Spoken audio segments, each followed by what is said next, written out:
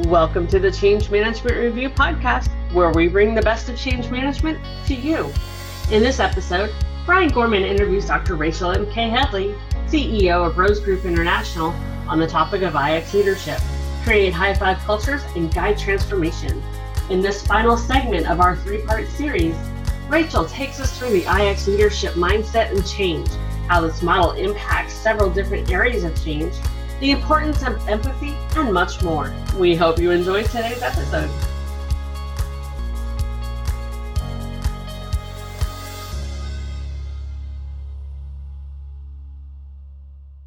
Hello, this is Brian Gorman, Managing Editor of Change Management Review. I'd like to welcome back Dr. Rachel MK Headley, co-author of IX Leadership, Create High-Five Cultures and Guide Transformation, for the third part of this three-part podcast series. In part one, Rachel introduced us to a simple four-quadrant model for understanding culture. In part two, we looked at how to apply the model in transitions. In this part, we're going to explore the IX mindset. Rachel, in this section of the book you write, the IX perspective begins with framing your perception. It's about letting go of what was and focusing on what will be. You go on to say, we have to talk about living in choice. You get to decide every day how your day will go. From deciding how many times a day to brush your teeth, to picking a life partner, a career, and a car, you decide. You can let people, situations, and timing get to you, but who does that serve? If you choose every day to be positive, purposeful, and driven, you have a much higher chance of keeping the BS from getting in your head. It's imperative that you understand these concepts, but more importantly, they need to become a part of your psyche. The IX perspective is casting off doubt, believing 100% in your success, and letting go of those damn stories. Humble up, live in choice, share your vision, and help your team live IX. You then move into a discussion on values, vision, accountability, and empathy. Why did you choose to focus the application of IX leadership on these four areas? Well, what happened to us, Brian, is we decided that we had that you couldn't do the hard work of culture transformation, taking care of your people, internal experience, all of the things that we really believe in very passionately, and try to create simple and meaningful and elegant tools to help solve, if you didn't have some basics of how you see the world figured out.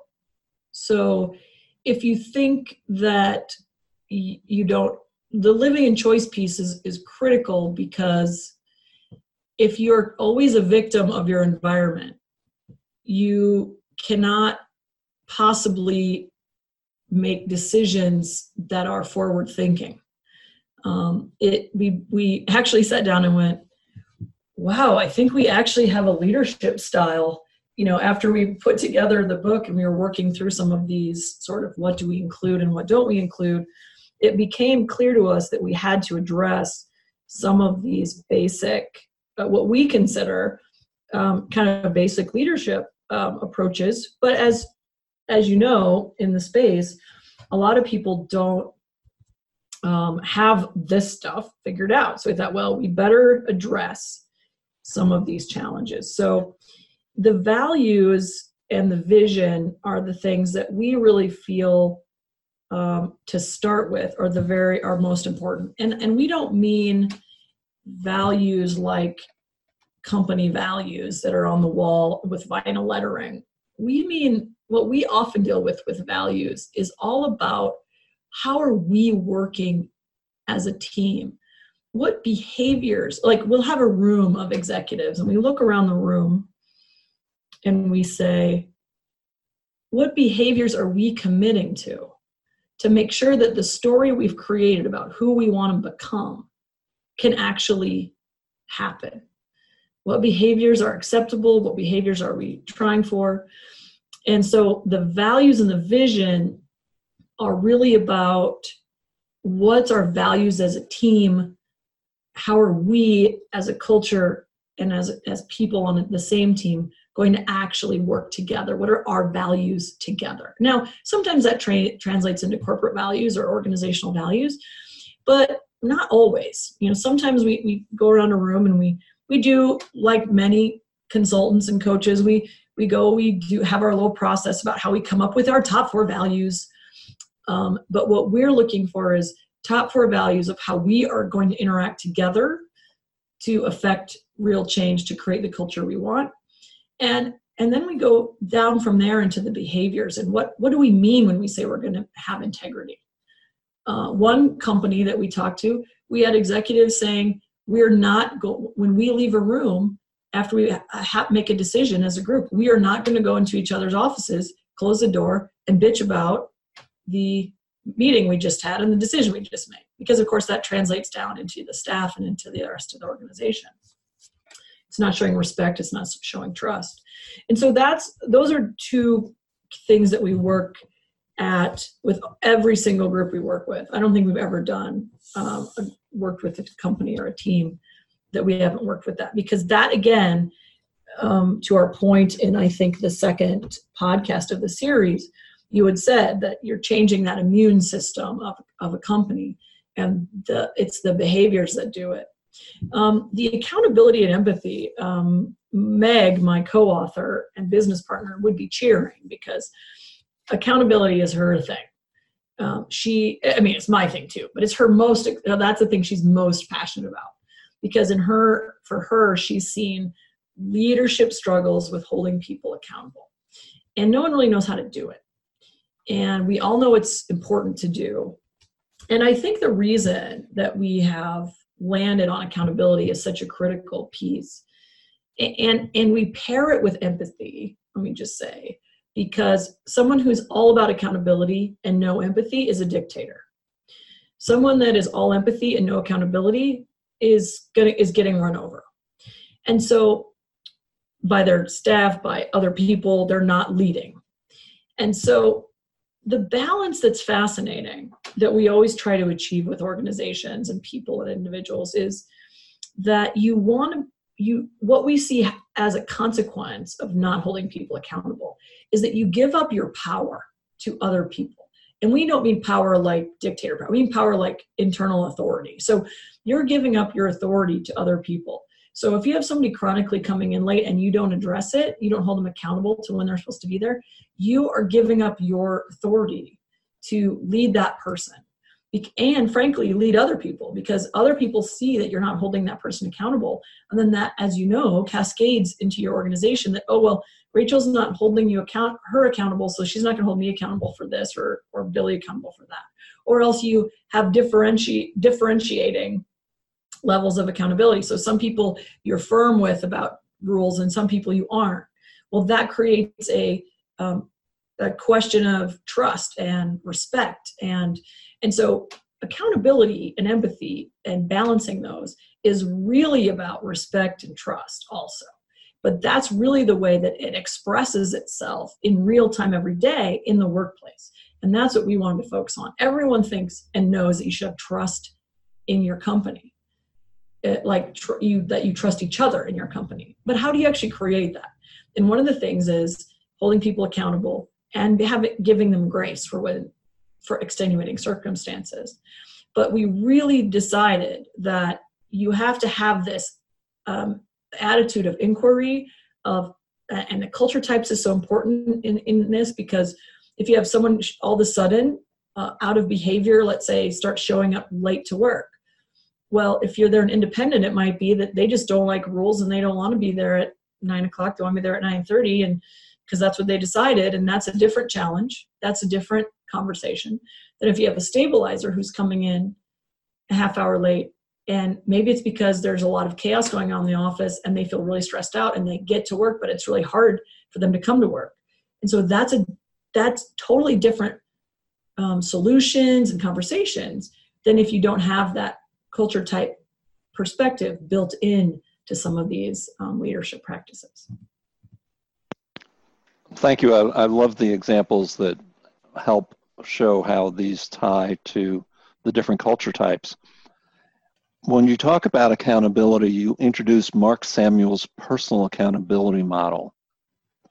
Would you briefly describe the model and how IX leaders apply it?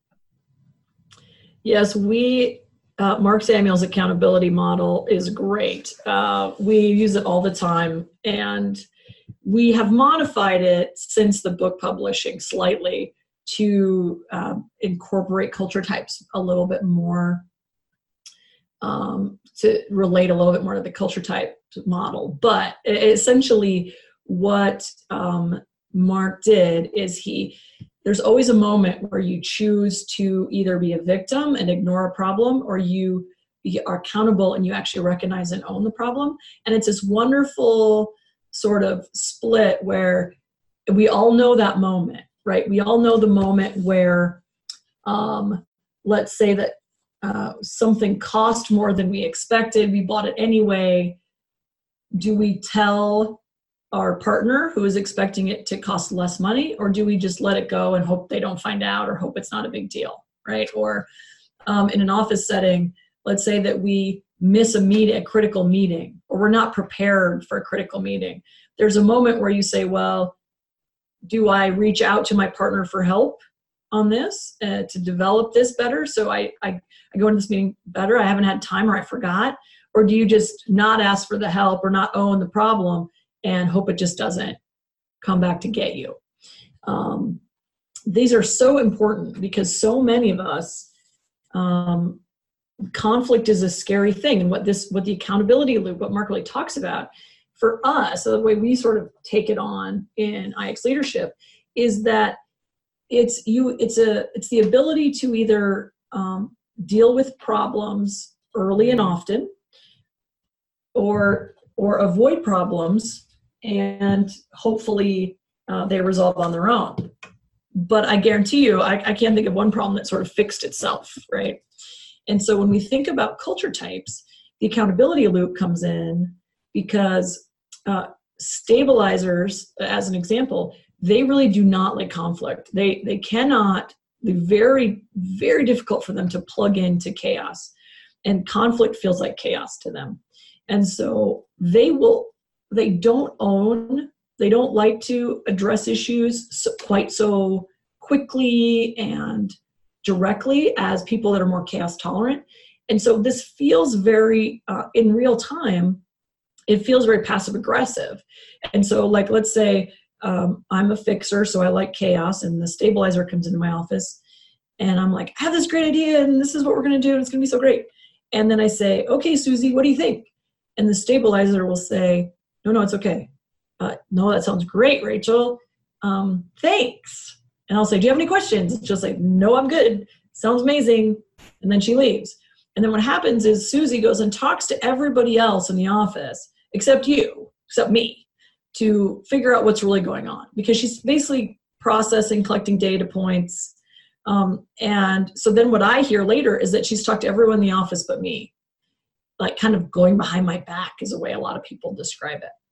And so if you integrate the culture types into the accountability loop, you can start being proactive. If you know you have stabilizers in your team and you're a chaos person, you can start saying things like, I have this new idea. It's really amazing. Here's what it is. Let's touch back in 2 days and talk about what you're thinking about it. Or let's get a group of people in here. If they're stabilizers, they like that team dynamic. Let's get a team of people in here and talk about it. And that way you can avoid that victim loop by being proactive about knowing who's in your organization. So that's kind of how culture types interact with Mark's accountability model. I love it. You begin your chapter on empathy by saying, empathy is often misunderstood as a soft trait. In reality, empathy is essential to powerful leadership. Could you explain this for us? Yeah, well, empathy is one of those challenging topics, I think, for leadership generally, because it can be trendy in leadership, the idea of being empathetic. And I think that, if Meg was here, she could tell you the history of leadership styles and how it's ebbed and flowed, and how it used to be, it was more of a dictatorship, and now it's an empathy sort of rose out of that. But a lot of times I find that, really powerful, hard charging, type A, passionate leaders, a lot of times we feel that empathy feels soft and mushy and HRE and group hugs and that kind of stuff. And it's sort of like soft skills. It's sort of a terrible branding problem. And so for us, and the reason that this is kind of really important to me, and it was important to me in the book, is that I personally had a very hard time feeling like I understood what the role empathy played in leadership. And frankly, what I feel like empathy is and can be is if really strong leaders think of empathy as a tool, and not in a manipulative way, but like in a strategic sense. So for me to go out there and be like full on racing forward at 1,000 miles an hour and not being aware and empathetic to how other people are reacting and engaging, that is a huge disservice to both me, the company, and the people I'm working with. And so for me, it's just a way to say, that's really the culture type. That's really the essence of culture types. And the whole book and the whole framework is that not everyone is like you. And not everyone thinks like you and processes information like you and moves through change like you. And so having a dose of empathy means that you can actually build a team that is on the same page, that is excited and running forward with you toward a goal, instead of pulling in all different directions, being misaligned. Because if you don't have that empathy for the way other people work, then that's how dysfunctional organizations are created. And we create them we create them with best intentions. And so having an environment without empathy just exacerbates every kind of human interaction challenge that we have. And so I often think of empathy as a business strategy, because I think so many people have a hard time knowing what empathy is supposed to be in leadership. And so that's kind of how we've translated it in the IX leadership format. Thank you. As we wrap up part 3 of this 3-part podcast on IX leadership, is there anything else you'd like to add?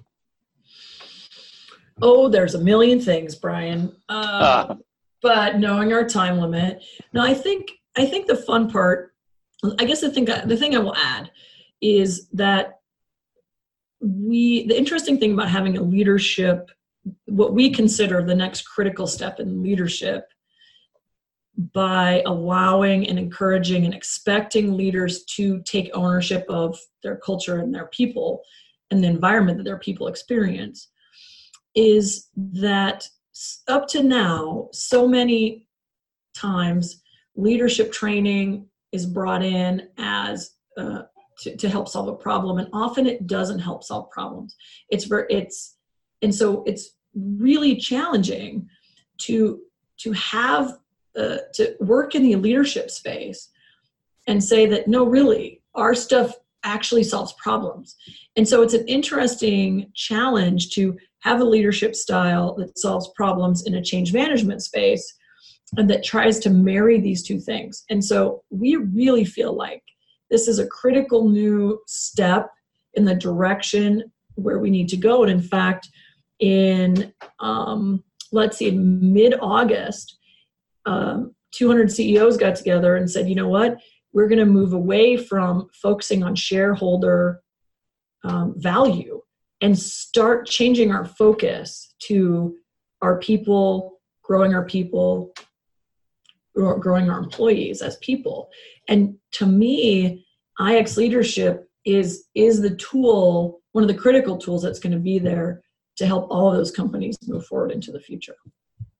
Thank you. Yeah, as change practitioners, whether we're change management consultants or HR business partners, project managers, whatever, the role of leadership is essential. We cannot be successful in change if we don't have real change leaders. So I thank you for your contribution to the field here. Well, thank you so much. It means a lot to be on your podcast and to have a conversation with you about this stuff. We hope you've enjoyed this episode of the Change Management Review podcast with Brian Gorman, Managing Editor of Change Management Review, and Dr. Rachel MK Headley. Be sure to follow us on Facebook and like us on LinkedIn.